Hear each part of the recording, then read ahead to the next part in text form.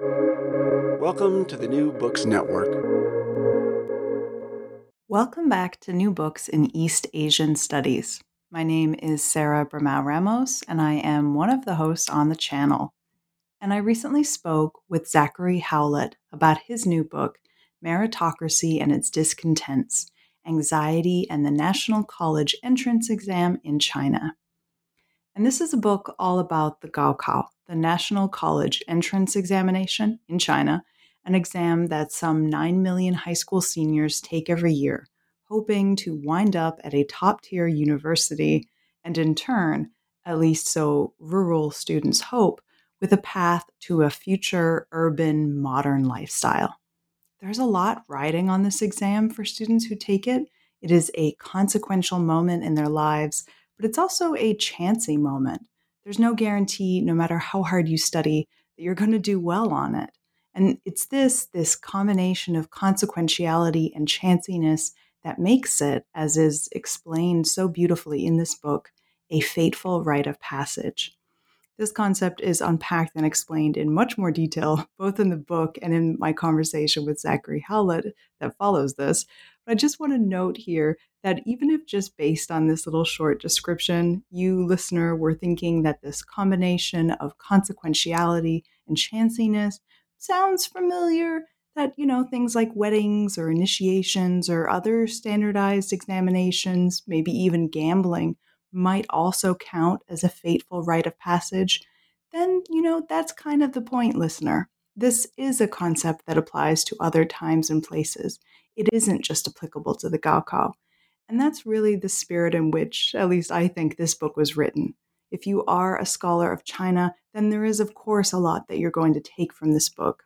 But if you are an educator, if you're someone who's interested in meritocracy, if you're, thinking of yourself as a more general reader, then you should definitely seek this out. You definitely don't have to be familiar with contemporary China or Chinese history to read this book. And if you aren't familiar with the Gaokao or with what standardized testing involves, then this is a great place to start because this is a fascinating deep dive. Based on Zachary Howlett's fieldwork, this book is filled with stories of worried students and even more worried head teachers chastising parents and battling administrators. Through them and through all the intimate case stories and studies in this book, you will learn so much about the Gaokao, about fateful rites of passage, about meritocracy, ways of thinking about education. And I should also note that if you had to take a giant standardized exam at the end of your high school education that you had to spend years preparing for, like I did, then you will probably also finish this book as I did, learning a lot about yourself.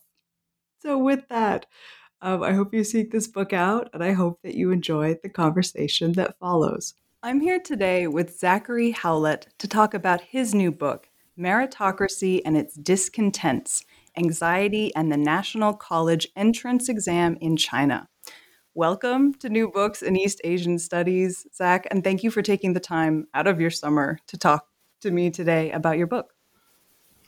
Thank you so much, Sarah. It's really an honor and a privilege. I'm really grateful. No, thank you. So let's get into the meat of your book. So this book is about the National College Entrance Examination in China, the exam that millions of high school seniors in China take, commonly known as the high exam, the Gaokao. So, but I'm guessing that you did not personally take it. So I'm sort of curious as to how you came to know about it and how you came to work on it. Yes. I have not taken the Gaokao. I'm a U.S. citizen, and I traveled to China first in the very late 1990s after college, and I spent several years there and working as an English teacher, mainly in joint venture companies, but also in Wenzhou in a medical college. And I just met a lot of people who had transformed their fates through the Gaokao. And I was very interested in how education can can achieve social change and in social inequality and these topics. And when I went back to graduate school with a topic in hand, actually changed my topic along the way, but I was really looking at a few criteria, and one was historical resonance, something that resonates historically in China's longue durée history, and something that is meaningful to people in China, and something that addresses directly social inequality, and something that is important to people beyond China. So that's how I settled on this test, because of course the cultural and historical continuities with the imperial civil exams in China were really salient, and many other aspects. Yeah, absolutely. And you mentioned there's social inequality, and that's something that I think is going to come up and we're going to come back to. But you also Okay. touched on being in China. And this book, as you say in the book, is primarily based on your own field work in China, on 2 years of immersion in Chinese high schools. And as you say in the book, you learned about the Gaokao by interacting directly with students, teachers, administrators, and officials. And throughout the course of your book, we get to see and meet some of these students, teachers, administrators, and officials as you worked as a volunteer teacher at schools in 3 different sites. So you worked in quite a large site, a coastal metropolis. You described in the book as having a population around 4 million, a backwater prefectural county, population 700,000, and a rural country seat, population 80,000. And these 3 different sites, as you sort of lay out in the book, are particularly important in that they are so diverse. As you say in the book, they form a representative cross-section of the rural-urban hierarchy. And this really matters when it comes to social inequality, because as we see in the book, how the Gaokao is experienced and understood, and how heavily the odds of success are stacked for or against students really seems to depend quite a bit on how rural or urban, the place in which they are is. So could you give a sense of what your field work was like, but in particular, how it sort of differed in the locations that you were in? My PhD supervisor, Steve Sangram, was a student of G. William Skinner, Bill Skinner, who China historians really draw upon a lot. But Skinner was an anthropologist, and his work in China anthropology has its influence has sort of waned a bit. And I was very influenced by his work, which deals with market systems, with describing rural-urban continuum and the complex stratification of places, of central places from rural to urban places in China. So I wanted to have a sampling strategy, basically, where I could go in and look at how the experience of the Gaokao varied between rural and urban places, but not look at it as a binary, look at it as a continuum.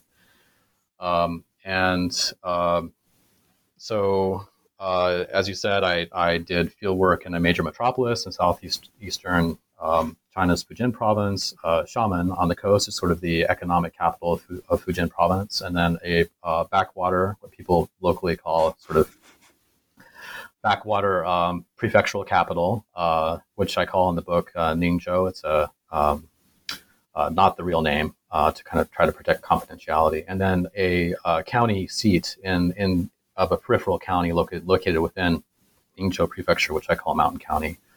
So I would just sort of commute up and down that hierarchy. For the rural place, I really needed the county government to sign on. So that was a whole process of getting fieldwork permission. And in the urban places, it was mediated through the schools. And of course, I had research affiliation with Xiamen University, which does a lot of research on the Gaokao, actually, and historical and cultural continuities with the imperial exams. And so Fujian province is special because it has a very robust popular religion, a very vibrant, popular religious life. It's a sort of mix between Taoism, Buddhism, Confucianism, and popular practices. But it's very typical in other ways in having rural-urban inequality, high levels of rural and urban inequality, despite being a relatively wealthy province.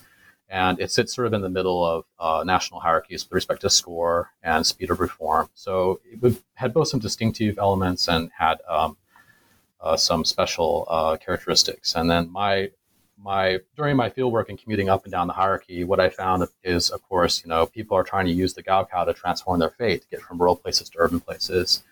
And so I would meet a lot of people on the way. And so methodologically, part of what happened for me is that I found that movement up and down the hierarchy was a huge part of my method, that not just staying in the schools and living in the dormitories and talking to teachers and students and their parents and praying with them and that sort of thing, but actually going up and down and meeting people on my journeys and talking with them about that movement, because it's really a dynamic hierarchy with people sojourning back and forth all the time was a very important part of my experience.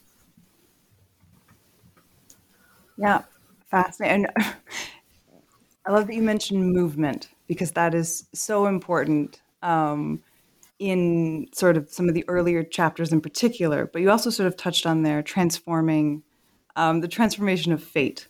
And this, I suppose, is very directly related to your main argument, which you sort of hit on. You lay it out really clearly in chapter 1. Your main point of the book is that the Gaokao is a fateful rite of passage. And as you put it, fateful events are special for many, many reasons, but in particular because they combine consequentiality and chanciness. So you can prepare, you can study, you can be diligent as you can be, but things could go wrong on test day. You might not have slept well the night before. You might have been given a bad spot. The questions might not be what you prepared for. Things can go wrong. And you also, you touch on in the book that fateful rites of passage also matter because they're they're a sort of social occasion in which people strive to achieve social recognition by personifying high cultural values. So here's diligence coming up again. That test takers have spent so many years cultivating. So there's a lot going on with this concept, but what do listeners really need to know about fateful rites of passage in order to understand the Gaokao and the functions that it plays and how important it is? Thanks. So the research question I started with is, how and why is it that people continue to allow themselves to be recruited into this ideology and social practice of meritocracy in China, despite the very high levels of inequality and this inequality along the rural-urban hierarchy, but also gender inequality, ethnic and racial inequality, and so on. And so the scores vary in a huge amount between rural and urban places, for instance, which comes up a lot in the book. So why is it that people, despite all that inequality, sort of continue to have faith in the Gaokao as what they call a relatively fair system, and then by extension have faith in the moral rectitude and sort of value of China's elites, and also by extension failures reconciling themselves psychologically with not making it into the elite.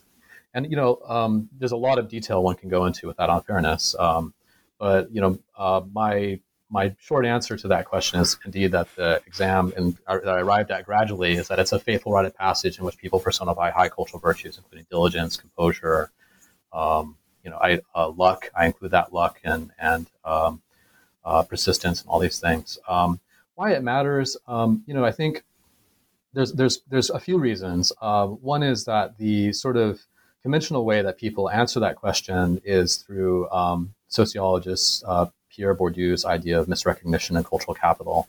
That when one takes an examination, one prepares for it as a social being, but then when one takes the exam, you take it as an individual, and all of that social labor that was put into you by teachers, society, your position, everything that you were born with, kind of gets rinsed and transformed into a fetishized badge of individual merit, the test score. And this is a really important analysis of social inequality, but it falls short of sort of describing the complexity of tests like the Gaokao for several reasons. One is that people are aware that there's cultural capital differences and social inequality differences. Another is that it sort of flattens the idea of merit. It becomes cultural capital embodied in various ways, but we lose sort of sight of the very rich and diverse ways that composure, luck, persistence, diligence, culturally, historically specific ways play out differently and could play out differently across times and places.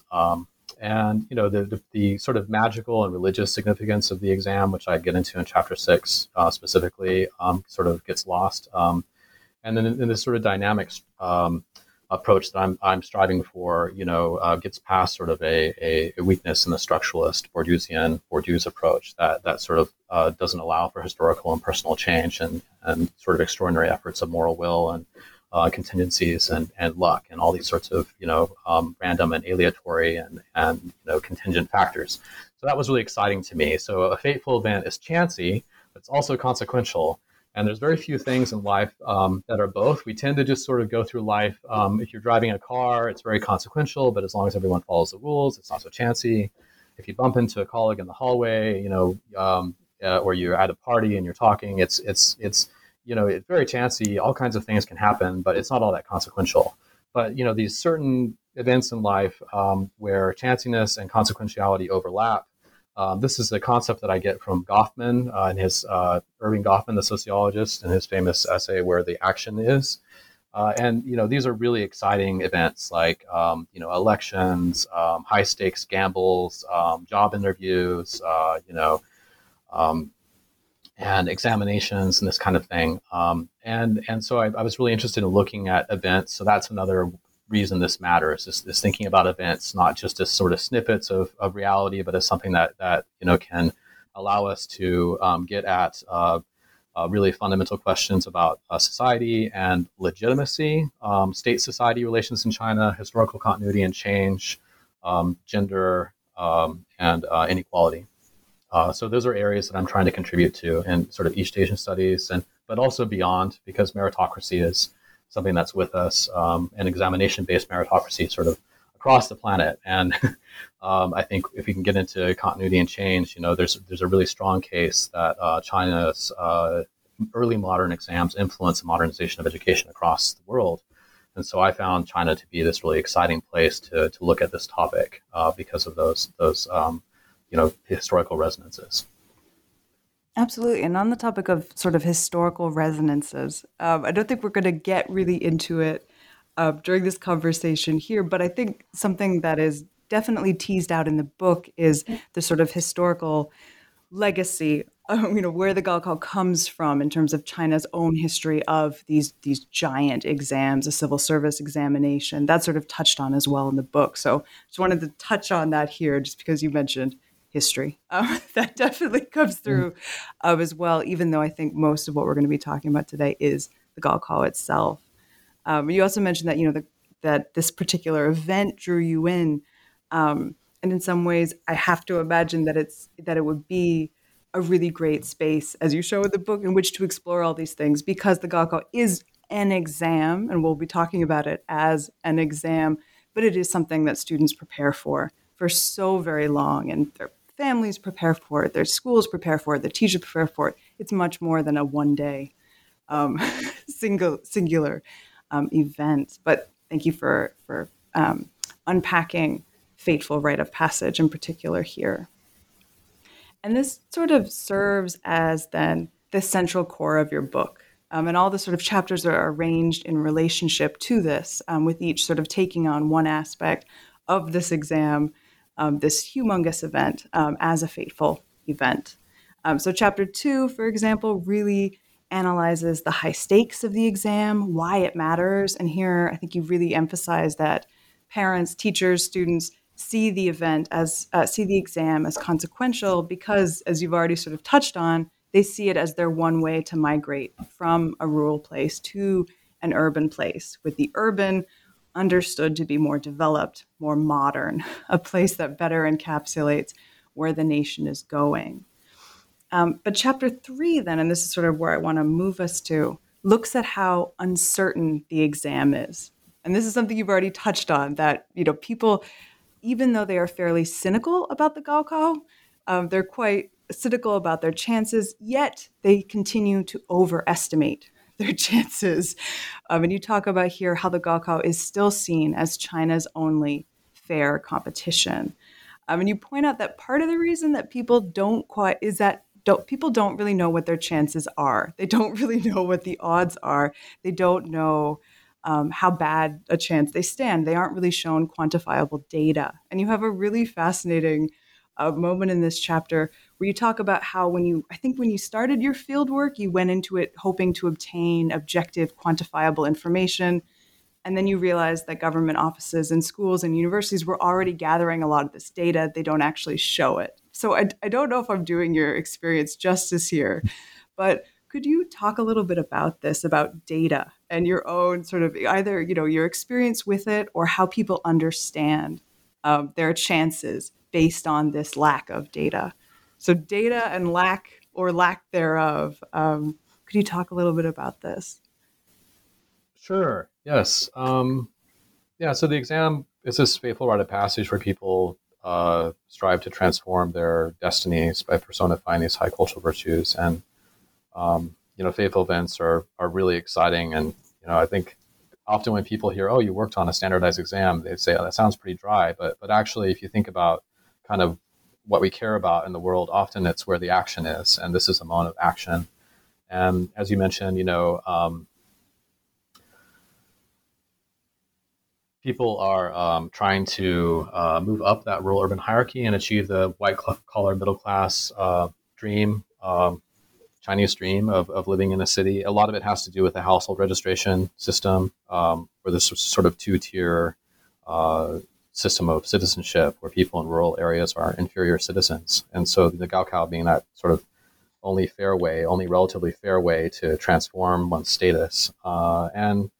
So chapter 3, after I deal with the sort of value or consequences end of the equation and how that relates to people's sense of time and history, I move on to chapter 3 and this sort of uncertainty, as you said. And it was sort of very striking to me. I had sort of these ideas that I would talk to high school administrators and be able to hand out questionnaires and kind of get a sense of social backgrounds of these students and how they did on examinations and that kind of thing. And then, sort of be able to make, the Bourdieu's point about how exams reproduce social inequality and then kind of build from there. And what I found was that high schools already collect all that information. And then they need to, because they are really focused on transforming the fates of these kids, or at least trying to achieve high test scores and extract that value, which is important for promotion of individual teachers, but also for the reputation of schools and of regions and administrative districts. So, it's like a high stakes athletics, professional athletics league, where you have coaches and administrators, poring over the statistics, doing the microanalysis of all the students. And they know quite a bit about their social backgrounds as well. And they know quite a bit about all these topics. And a lot of that information, of course, will percolate up to the provincial education ministry.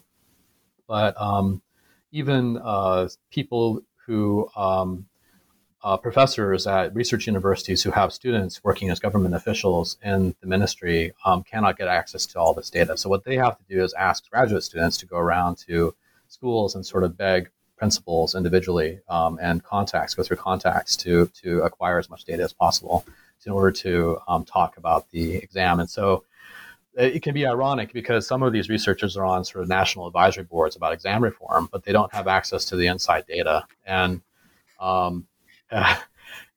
so I really realized this viscerally when I got recruited into these efforts by a professor who I worked with a bit at Xiamen University, and he asked me to get some data for a student of his, and so I kind of realized there was this whole politics of social connections and quantity around getting data, and that it couldn't go through official channels often.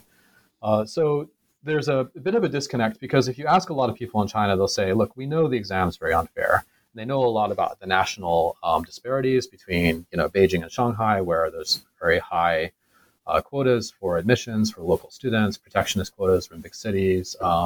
There's, sort of affirmative action policies for students in rural, Western poor provinces, and people realize, in broad strokes, that there's a lot of rural-urban inequality. But where the data is sort of missing is at the granular level. The best schools really publish and sort of promote their accomplishments, but then lower level kind of so-called bad schools these schools will not do that. So it's not really an organized conspiracy per se. Although I did during my fieldwork have an opportunity to talk to some provincial education, or at least provincial education related officials who got interested in my fieldwork and wanted to have tea with me. And so I got to ask them questions about this kind of thing. And they were quite explicit in saying that they suppressed, there was an intentional suppression of the data because having too much data out there would, quote unquote, exacerbate the unfair trend. That as soon as people realized more viscerally, more granularly how unfair the exam is in terms of all these like local level unfairnesses, that they would this would just exacerbate these trends where people try to get into the best schools and so on, buy the houses in the best school districts. Having said that, it's not that people are dupes or anything by that by any measure. This is why I'm sort of pushing back against the misrecognition hypothesis a bit, or Deuce hypothesis, because it's very important, but that's broadly sort of along the Marxian vein of false consciousness, the idea that you don't really know what's going on. And in fact, people in China, it's quite accurate to say, I think, for them and from in their worlds, that it's China's, as they say, only relatively fair competition. And so there's a lot of insight and a lot of desire to kind of produce meritocratic realities, and it does transform the fates of many so-called dark horses. So I in my book I moved away from the term false confidence and false consciousness, which is sort of the Marxian term or the traditional one, and I came up with a term I call false confidence. That there's a lot of confidence that one might be able to change one's fate, but sometimes it's not borne out in reality. And I must say that in lower ranking schools in the countryside and in rural places, there's a lot of dropping out of school before ninth grade, which is the compulsory phase of education lasts till ninth grade, and these dropouts are not really reflected in government statistics, especially in rural areas. Kids drop out. There's a lot of disaffection with meritocracy in China, but still, when you get into Gaokao preparatory schools, and despite all the critiques, there's still rising numbers of people taking the exam every year, and very, very few will get into the top colleges. Ironically, roughly along the same magnitude of people who pass the entry level civil examinations in the imperial era. About the same number, roughly in the same order of magnitude, we'll get into the top colleges that really, gives them that prestige. But there's a lot of people getting into all kinds of colleges. Around 80% of people who take the Gaokao get into some kind of college, and about 50% get into of people who take the high school entrance examination get into high schools. So it's around, but if you think about all the dropouts, it's probably around 30%, something like that. 30% of kids in China in the age cohort, maybe fewer depending on how many really drop out. We don't know. Getting into some kind of college, and then maybe less than 1% of the age cohort are getting into the top colleges. And then between the rural and urban areas, there's just these, this is the stuff that's kind of hidden. But in my rural field site, or in bad, quote unquote, bad schools in the city, like the high school I worked at in the city was a so-called bad school, and there's less than 4% of students got into top tier colleges, just a top tier, not a top college. But whereas across Fujian, it's more like 20%. And in poor schools in the countryside, same thing, less than 1%, just a handful would get into top tier college. So there's these really huge disparities that people weren't talking about, that weren't really talked about as much as these national disparities, which became sort of a red herring for the suppression of data at the local level. I love how I said we weren't going to really touch on the historical continuities, and there we go with the historical continuity about that. No, thank you for laying that out. And you talked there in your answer about false confidence, and I have to imagine that's very much related to the notion of diligence, and that the idea that the Gaokao is a measure of individual, not just individual merit, but also sort of good moral character, which is something that you sort of touch on and get into really in chapter 4. And you talk here in this particular chapter that the Gaokao is seen as a sign of superior virtue, that in particular, diligence and quality is something that really comes through on the Gaokao. And I love the way, I love the way that this chapter begins, because it begins with a description of your day at one of the schools, I believe, of boarding, place where students were boarding, and you sort of start with a description of classes starting at 7:45, but the really diligent students have been up since 5. The really diligent students have been up for hours. Taylor Swift got them out of bed a long time ago, and you start with this great vignette of students going about their day and performing diligence. But this chapter not only talks about diligence and the idea of diligence, but examines how the rural character ideal of diligence is gendered and ethnicized, reinforcing the dominance of an urban male Han elite. So there's a lot in this chapter, but could you talk about, either the gender or the ethnicized dimensions of diligence that come through here? Because it's a really fascinating way to approach this. So I'm wondering if you could Sure. either or both. Is there a part of this you'd like to touch on? Yes, and I think this is a good place to mention that there's a lot of white privilege. I'm white and male, and there's a lot of white privilege and male privilege as well in doing this kind of field work in China, particularly in rural areas, but anywhere, and sort of being seen automatically as the sort of source of English, the sort of stereotypical source of English. And so as a volunteer teacher, I really tried to unsettle some of those assumptions and also, create opportunities for kind of critical cultural dialogue around these things. And, out of those conversations a lot with students. So, again, like you said, in the countryside, in the boarding school, which I lived in when I was teaching at the boarding school, I sort of commute back and forth and spend a week there and then a week in the city and kind of go back and forth and stop along the way in the middle, up and down the hierarchy. And in the boarding schools, Taylor Swift, yes, would rouse people out of bed in the morning, pop songs. But the most diligent students were out there working already. And one thing that really fascinated me was that everyone, with students, parents, teachers, they were pretty much in agreement that girls are more diligent than boys.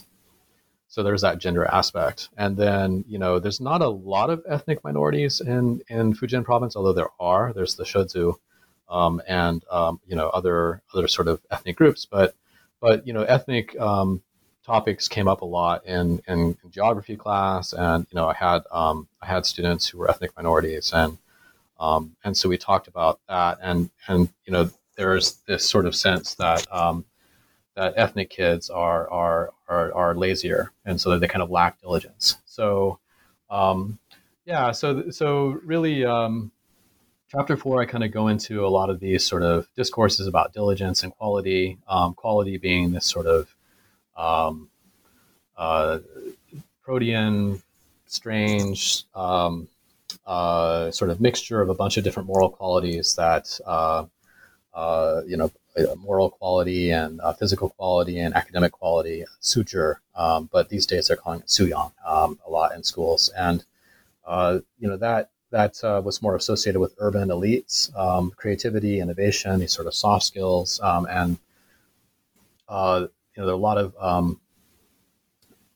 examination reforms to sort of cultivate quality, starting with textbooks, but into practices in the classroom and all of that, and reducing the study burdens of students. But what I found was that, actually middle class students in the cities, they aren't any less diligent, of course, than the countryside students. And in many cases, what they're doing is, although there's this sort of discourse of students in the countryside being able to eat bitterness and be diligent and possessing real diligence, whereas the students they'll say the students in urban areas are sort of have all these opportunities that we don't. They get to go to all these cramming classes, and they're attending all these academic Olympiads and so on. But what I found was that, although these sort of academic Olympiads and musical instruments and innovation and creativity, that these were supposed to be sort of, non-examination focused things that, of course, students from middle class or urban backgrounds were sort of intentionally cultivating these things with a lot of sort of rigor. And so it became kind of part of the examination curriculum and part of this sort of overall, or part of the examination experience, and it became part of all this diligence-focused talk.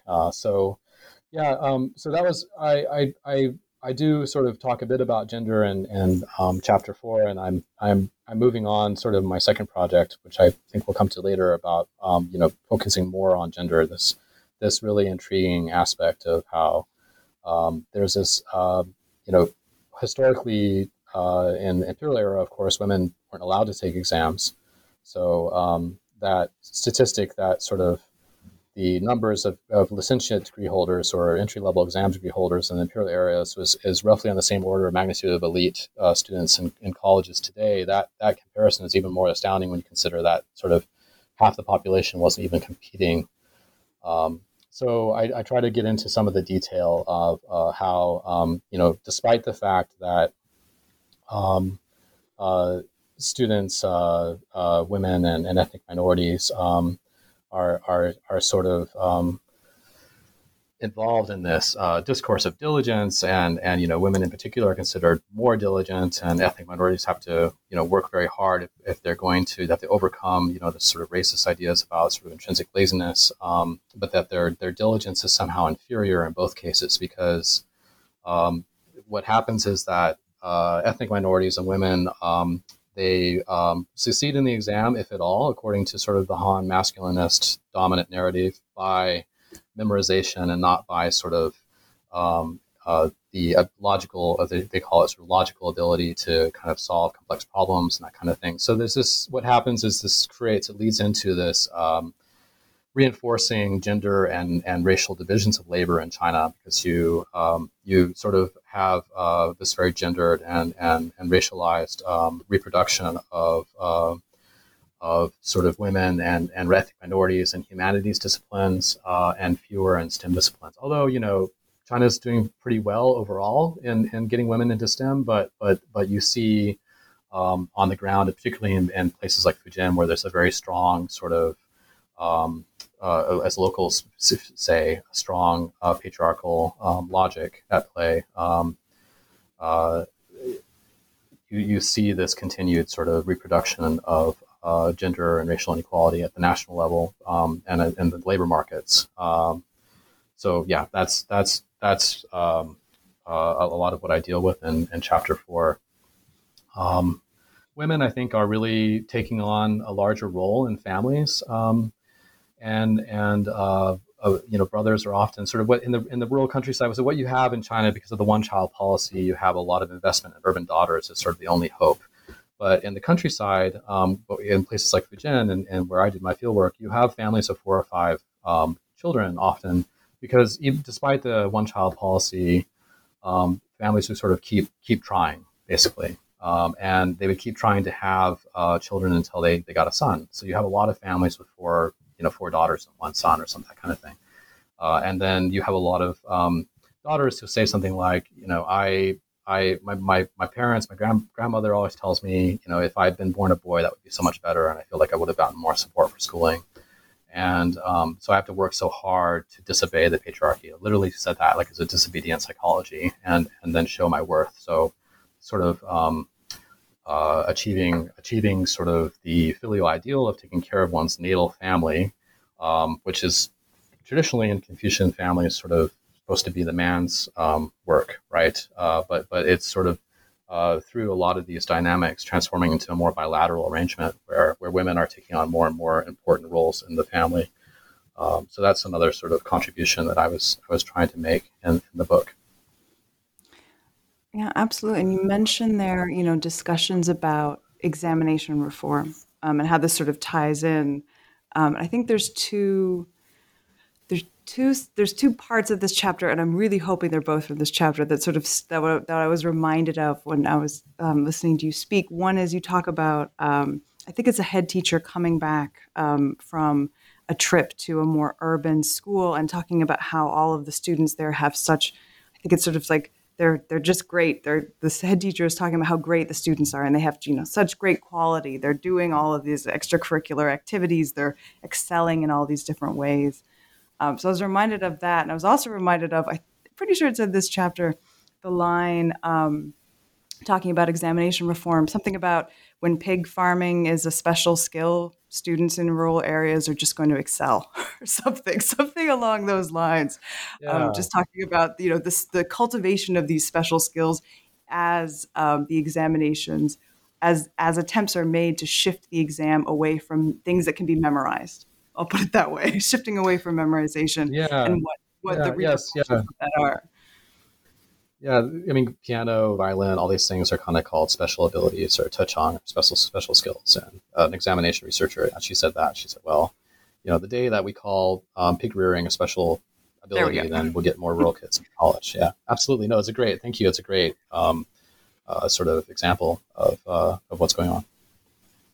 Thank you Thank for. you. I'm glad. I'm hoping that was from either chapter 4 or chapter 5, because chapter 5 looks at head teachers, and we've kind of these particular teachers have come up a little bit before. You mentioned in this chapter that you came to think of these head teachers as resembling baseball coaches, and we see them in this chapter being statisticians, strategists, psychologists, leaders, and there are so many moments in this chapter where you see head teachers, really intervening in ways that might be foreign for for someone who's not used to teachers doing this kind of role. So, for example, we see head teachers mediating conversations between parents and children and trying to encourage their students, trying to back up what the parent is saying. You have all these really fascinating, negotiations in which head teachers are playing a really important, very present role, right? You talk about head teachers going to visit the homes of their students and head teachers knowing about the homes of their students. You say there's one episode in this particular chapter where we see a head teacher that we see a lot in this book, Miss Ma, trying to Mm-hmm. manage the situation of a student of hers who was doing really well until she gets a boyfriend. And then there's this and it all just goes south. Miss Ma calls the students' parents, the parents get involved. Everyone's trying to figure out how to manage the student with the boyfriend, and it doesn't go as well as Miss Ma would have hoped. But in any event, we see in this chapter head teachers playing a really active and really involved role in the lives of their students.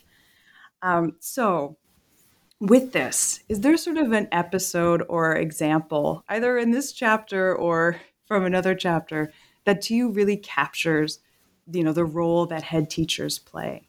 Is there anything that really sort of sums it up for you?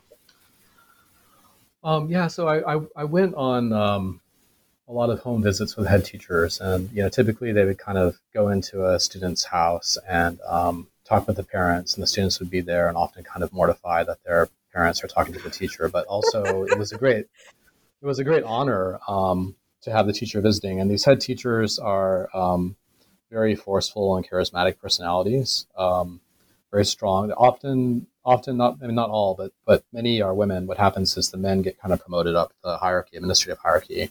Women kind of stay as head teachers, again, because of a lot of the patriarchal dynamics going on there. But um, and and everywhere. I mean, I don't mean to pick on China particularly, but so it's a gender appropriate, quote unquote, gender appropriate role for very successful, charismatic, strong women, and they go into the families, and parents are often. In urban areas, at least, there's a lot of home visiting, and parents often feel very honored, especially at the school that I worked in. Was a school with a lot of migrant children, rural to urban migrant children, and children from fairly, modest backgrounds, blue collar backgrounds. And they come in and they would, in one case, a head teacher advised a girl to do well on the exam so she could take care of her mother and her little brother by going to good college and finding a good husband. In another case, a head teacher told a girl to do better at her housework, to kind of have more of a regimen where she was washing her own clothes and not making her mother do it. A lot of filial piety, which is a very important virtue, also that's sort of indexed by the examination, that these are, the most obedient and filial children are the ones who do best, which of course is something that's very useful for the state. And for families, for social stability. There teachers, in a word, it's sort of the contradiction where they have to tried to address problems of sort of cultural capital and inequality. There's a lot of criticism in China and among students that teachers just focus on the students with the best scores. But in the largely sort of migrant worker high school that I worked at in Xiamen, the teachers were really also quite interested in ameliorating inequality. And they really were committed to trying to help students from kind of less privileged backgrounds to do well in the exam, particularly students who were motivated academic high school is voluntary in China. So there's a lot of motivated students, especially from I would say a lot of motivated students from all backgrounds, but plenty from poor backgrounds. And so teachers were interested in helping out. And so they had to kind of go into to homes and try to advise parents on improving what they call the home environment. And so doing this kind of intervention in a way that, I think in the United States, for instance, would be considered really like off bounds. Like you don't have a teacher coming in and tell you how to raise a kid unless you're asking for that. In many places, at least in my experience, being an American, this would be considered a tremendous sort of interference. And not that I'm now teaching in Singapore, and I don't mean to sort of make the comparison always to the U.S. But I was interested in this. Sort of way that teachers, on the one hand, are really trying to help students overcome cultural capital deficits, but on the other hand, in the classroom, and especially as you get closer to the exam, they're trying to keep reminding students that they have their fate in their own hands, that they have the power to change their fate. So there's a contradiction there. And that's sort of what I'm trying to unpack in chapter 5. And of course, as you kind of move through the book, you're getting closer and closer to the examination. So you kind of go through chances, value, chances, moral quality, and now you're kind of moving up to the exam where characteristics like composure or courage under fire became very important. So I was trying to track in chapter 5 what happens up to sort of the weeks before the exam, and in the exam, that moment that's so life-changing, where people often faint, or they are overcome by insomnia, or trembling and fear, and they have to face that moment with a lot of courage, facing themselves almost as alien powers that they have to kind of master. And so a lot of weird stuff happens in the weeks before the exam, and it's sort of like maybe athletes before they go to the Olympics, where the coaches are trying to keep everyone in examination shape, as they call it. And then they, at the same time, they're the best student falls in love with a guy in the class. Like a few weeks before the exam, everyone starts freaking out. That was really amazing to me. This is one of the best students in Ningzhou No. 1 high school, and her personal business became sort of affairs of state, where the provincial, not the provincial, but the municipal education bureau was asking about the best students, and you had administrators having to talk about the psychological state of students, and teachers working with this particular student. Her head teacher, Miss Ma, was on the phone with her mom every day for over half an hour, talking about her emotional life, and sort of like prize athletes before the final battle, as they call it. Yeah, there's lots of talk, I mean, in this chapter in particular, but about, being at like peak potential, when a student is going to peak, when they're going to be ready. You can't peak too early, because then you'll get tired. Yes. Then you'll sort of, you'll lag. Very, very reminiscent of athletes, as you mentioned. Mm-hmm. And this, you said that we're getting closer and closer to the exam as the book goes on, right? But then there's sort of the, the last chapter, in some ways, then chapter 6, I suppose in that sense is sort of the last attempt to, put things in your favor, because this chapter is titled Magic and Meritocracy. And this is sort of, I think this opens with head teachers going to a temple to sort of, do all they can do to try to ensure success for their students.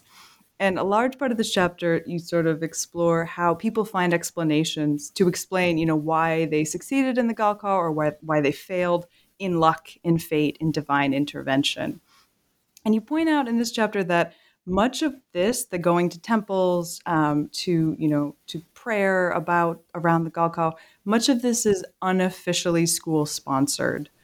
So the temple visits that I've mentioned, when school sponsored visits to temples, these are an open secret. You point out that on paper, schools are not really meant to be doing these things. Dabbling in religion and superstition is not what good atheist schools do. So you note that administrators, students, and teachers try to balance the sort of front stage secular atheism with sort of backstage belief. And you give an example here that I really loved about a missing door, a door that goes missing. So I was wondering if you could actually take us through this incident. What happened to the door? Why did it have to go missing? Yeah. Okay. So that was in Ningzhou number one high school, and the students were buying lottery tickets in the weeks before the exam, because the theory being that if they didn't win the lottery, that would mean they were building up good luck for the exam. Because yeah, in Chinese high schools and kind of among young people, there's a discourse around what they call character or renping. And I think it originally comes from a computer game. But the idea is that, like, throughout life, you're building up your renping or character by doing good deeds, and this kind of goes back to a real kind of fundamental aspect of Chinese popular religious belief, which is that good things happen to people who do good deeds, bad things happen to people who do bad things, whether in this life or the next. And so there's this whole idea of kind of cosmic reciprocity, which is so fundamental to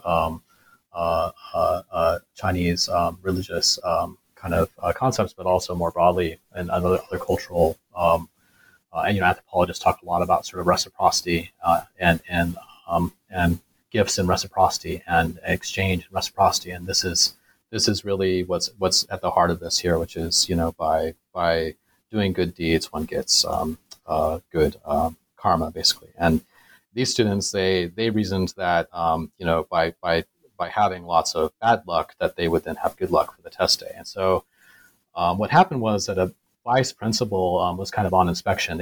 Students had posted all these lottery tickets on a classroom door, not the front door, but kind of the back door.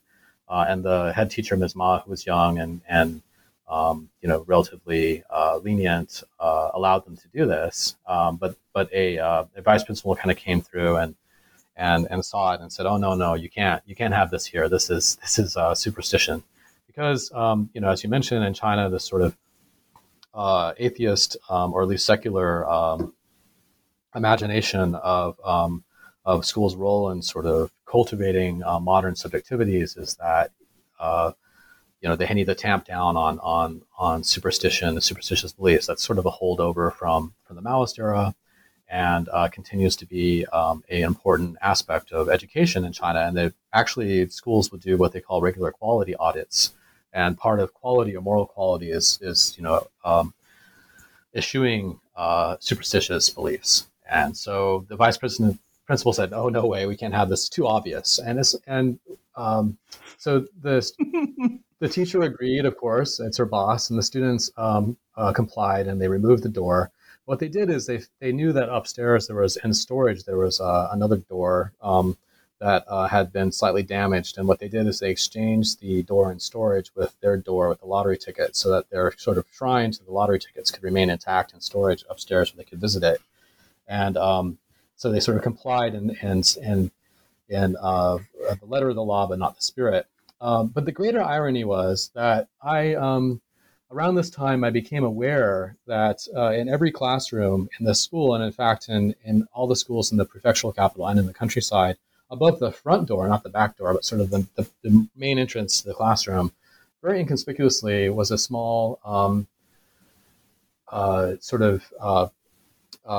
protective emblem, which is handed out at temples. So if one visits a powerful, very ling, a very efficacious temple, and asks for it, one can receive these magic talismans, which are protective and encourage good luck and that kind of thing. So So I became aware of this. Actually, Ms. Ma helped me understand, and she was a really key sort of friend and helped me understand a lot of things. And so the irony here was that the school leadership had not only sanctioned but actually obtained these talismans for the school, and so they were above every classroom door. The senior three, that is the seniors who were about to take the examination, all had these talismans above the door. And in fact, the students were aware that their teachers and principals, so their vice principals and principal, were going to pray for examination success for them. And they were told this, and they could contribute from their class dues, from their own money, and it was optional for Christians, of whom there were quite a few, but the majority were of sort of secular / popular religious backgrounds, and they could contribute money, and then the teachers had teachers to take this money, take it to the temple, pray for examination success, and using the money to buy snacks and that kind of thing to sacrifice to the gods at the temples, and then bring them back with the god's blessing and with the talisman above the door, and the students would eat this. So there was this whole popular religious kind of ritual being done. But the door with the lottery tickets wasn't cool, and the reason it wasn't cool was it was too obvious, right? So you have to kind of perform your secular sort of modern subjectivity and give the teachers and leadership face, by doing that correctly. But there was a very very serious business of enlisting the help and the support of the divine and the gods to assist in examination success. That was very important. And it wasn't important in all schools, but in sort of top performing schools and in the countryside, sort of where as they say, the emperor, the heaven is high and emperor is far away. We're far away from kind of central inspecting authorities. Yes, so that was sort of through the incident of the door, sort of an introduction to some of the main kind of insights that I had in chapter when I wrote chapter 6, or on which I based chapter 6. And it's funny when I went back to the other schools and I started looking and I saw these talismans everywhere. They were very inconspicuous, but these glyphs that are written and put above the doors. I'd never noticed them before, and I'd been in schools for about a year at that point, and I started asking people, and they said, "Oh, yes. My administrator friends in the countryside school said, yes, we go to pray for examination success, yes. But who told you that? You're not supposed to know that." Who told you? Yeah. Yeah, you mentioned that in the book about being one of the most common things that people asked you when you said, do you do this? The question being, how did you find out? Which I love the door incident just because it brings a very real, almost physicality to what this chapter talks about, the front stage, backstage, front door, back door. So that's in particular why I love it. But thank you for unpacking that. Thank you for that. The book then moves. So we've sort of, the last attempt to curry favor, to get the gods on your side, moves us to a very brief epilogue that closes out your book. But the epilogue starts with a bang. The first line is, "The architects of the Gaokao face a momentous challenge." So this is sort of the chapter that talks about, what is the challenge to the Gaokao, what might prevent the Gaokao to continue to serve as a fateful rite of passage, as your book has sort of shown it to be. So as a way of sort of closing us out, I wonder if you could just touch on these challenges. What is sort of facing the architects of the Gaokao, if you like, as they're trying to, continue to maintain this as a fateful rite of passage? What are some of these challenges? Yeah, thank you for that. Well, one of my the same professor who asked me to help get data for a student said that Gaokao reform is a lot like trying to, fold a balloon that you push on one side and the air comes out the other side. So it's a tremendous challenge with so many moving parts and variables. And so I have just a tremendous amount of sympathy for the policymakers who are trying to keep this system functioning. And basically, to function as a fateful rite of passage, that means it has to be both consequential and chancy. And if it's chancy, that is, if it's the results are undetermined ahead of time, then it's fair, right? That means that you can go in, you have a shot, no matter what kind of background you're from. And if it's consequential, that means it's worth taking a shot. The problem is that for a lot of students from kind of less privileged backgrounds, it's sort of the rural dispossessed and the urban sort of precarious urban migrant workers. Often, they need to persuade themselves that it's that they have a shot, that it's chancy. And for people from wealthier backgrounds, the politics of privilege, they can send their kids overseas to take the exam or to go to college somewhere else. Sorry, that it's not so clear that the examination is all that consequential because there's other ways to go. So every year, the last few years, the number of people taking the exam has sort of been, at least the tendency is steady with a slight rise. So there's 9 million people around there taking it. So they seem to be successful in kind of keeping this fateful quality of the exam alive. But there's a lot of challenges on the horizon. You have economic, slowing of growth. You have, demographic change with that's feeding into that with China worrying about its population expansion to kind of keep supplying the labor that is required to move over the middle income trap and join the world's kind of list of wealthy developed countries. And you have, environmental challenges. You have automation of labor, social aging, which kind of goes along with all these things. So there's all these huge challenges. They're not just Chinese, but kind of global, having to do with this moment in our meritocracy that we see in different societies, with lots of people wondering, is it still worth it? Is playing this game still worth it? And in China right now, there's a lot of talk about what they call involution or neijun, where there's sort of like ceaseless competition among elites for kind of scarce resources, and what's it really mean? There's a lot of questioning about that. So where I kind of wanted to leave the book off with is kind of zooming out on that big picture. You have quite a few youth in China who are feeling what they call lost and confused, or they're feeling sort of disaffected, depressed about sort of the ability to actually achieve the meritocratic dream that they were looking for, as many youth are elsewhere. Educated youth is kind of a problem across the world. And if we look kind of broadly, zooming out at the historical perspective, if you look at the transition from sort of feudal societies to early modernity, which happened between the Tang and the Ming dynasties, in China about 1,000 years ago, or in early modern Europe, with this sort of transition to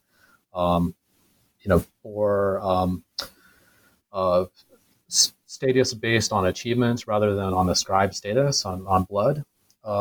That being sort of the moment where meritocracy in kind of complex societies takes hold, and for various reasons. Then are we on the cusp of another big transformation historically to something else? So I was sort of taking a Marxian historical lens there, and wondering if we're at the cusp of another large social transformation to something that lies beyond meritocracy. But of course, to get there requires politics, and shaping whatever will come out of that requires politics. So there'll be a series of fateful transformations that we as societies have to undergo in order to arrive at the new destination, whatever that be.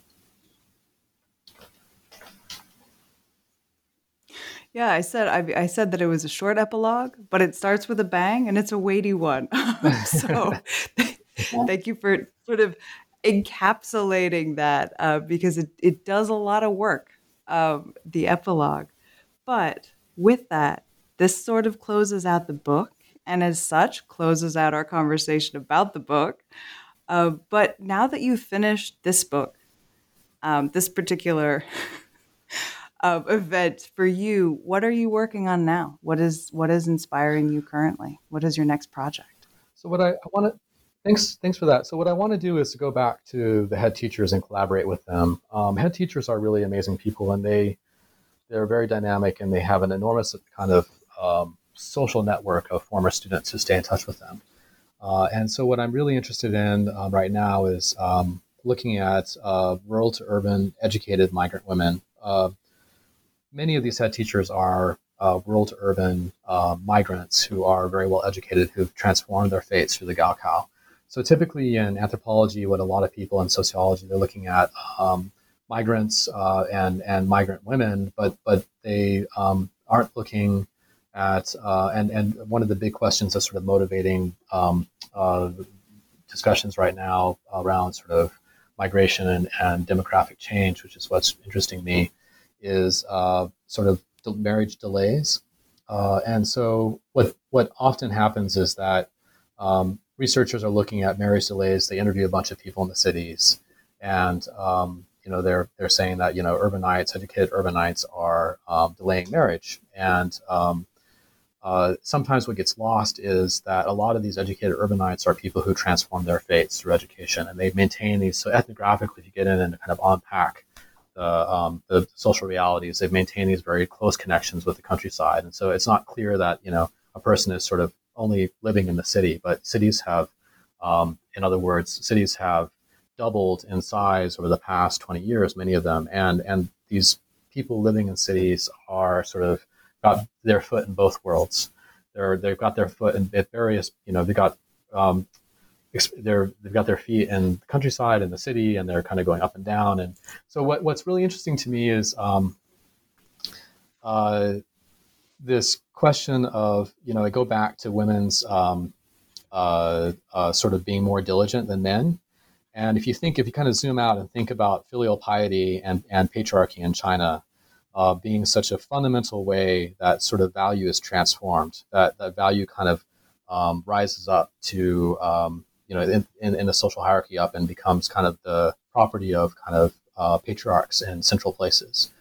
But now with a sort of transition to more bilateral families, with women kind of taking more power and many women choosing not to marry, I think what we have is sort of a move to sort of queer the old patriarchal filial piety kind of arrangements and transform them, not in sort of a necessarily kind of like Western liberation rebellion way, but to transform them in a kind of culturally and historically specific way into something new.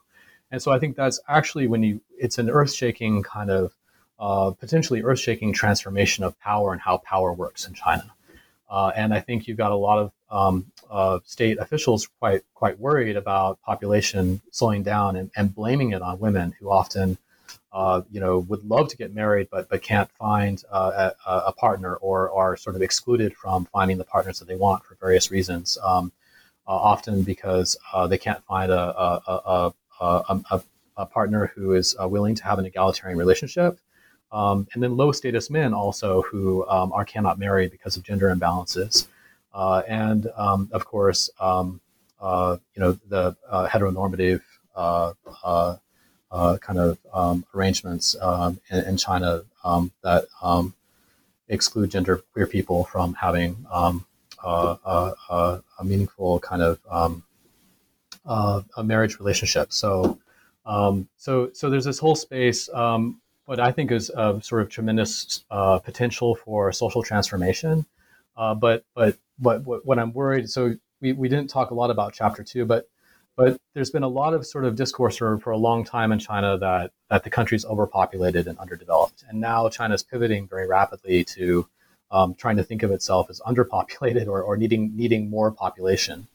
And there's fears among women in China now that the state will come in and start forcing them to have more babies. But in ways that they don't want to have more babies. So there's this sort of moment where you have this tremendous kind of possibility for social transformation in really fundamental ways, but potential resistances. So I'm really interested in that. So in a word, it's sort of demographic change, marriage delays, education, and I'm kind of working on that topic now. Go back and work with head teachers and talk to head teachers about them and their colleagues and their marriage experiences, but also their students, and kind of look at these dynamics and in this sort of snowball sampling way across the rural urban hierarchy. As a reader, Zach, I have to say that I am so excited to hear you say that you're going back to head teachers because they were probably one of my favorite parts of this book. They were so great to read about. They were such great, as you said, predominantly women to read about in this book. I think one of my favorite moments is still the head teacher who comes back from Shanghai, who's a head teacher in a more rural area. It might have been Miss Ma, who sort of says they don't know what they're talking about when they say that Shanghai is crowded. There's so many, they have so many great moments and are so fascinating in this book that I'm very excited to see where you go with them next. So best of luck with head teachers and with your next project. It sounds fascinating. Thank you so much, and thank you for this opportunity to speak about my book and my work. And I'm truly grateful to you, and it's really an honor and a privilege to be here. Thank you so much. No problem. It was a real pleasure.